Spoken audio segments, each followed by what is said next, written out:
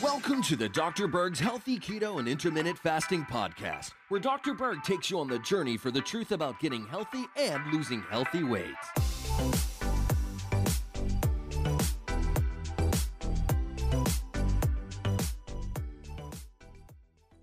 So today we're going to talk about the difference between red cabbage and green cabbage as far as which one is healthier. So in red cabbage, we have 10 times more vitamin A than in green cabbage.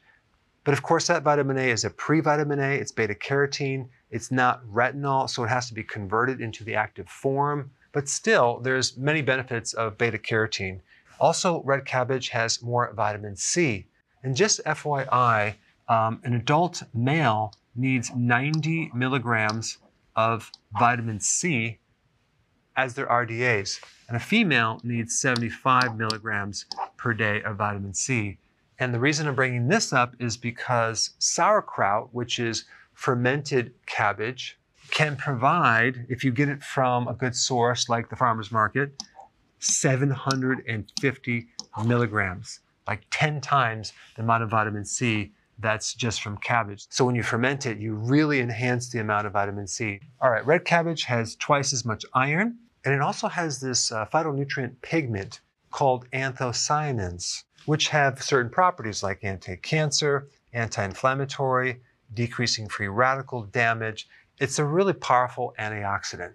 And also the green cabbage has a lot of phytonutrients as well. Both of them have a compound called sinigrin, which is a sulfur-based phytonutrient, which is anti-cancer. And there's also polyphenols and flavonoids in both types of cabbage. Then they both have DIM, which is a concentrated compound in a lot of cruciferous vegetables, which is really good to help balance estrogen dominance.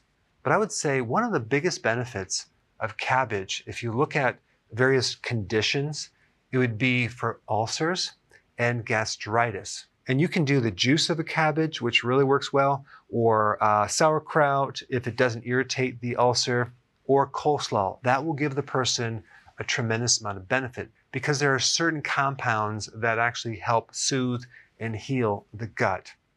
Also, cabbage is good for blood sugars, and like I just said, it's good to balance estrogen. So in summary, both of these are pretty close. This one just has a little bit more nutrients, but I would recommend consuming both because this one has a little more vitamin K too.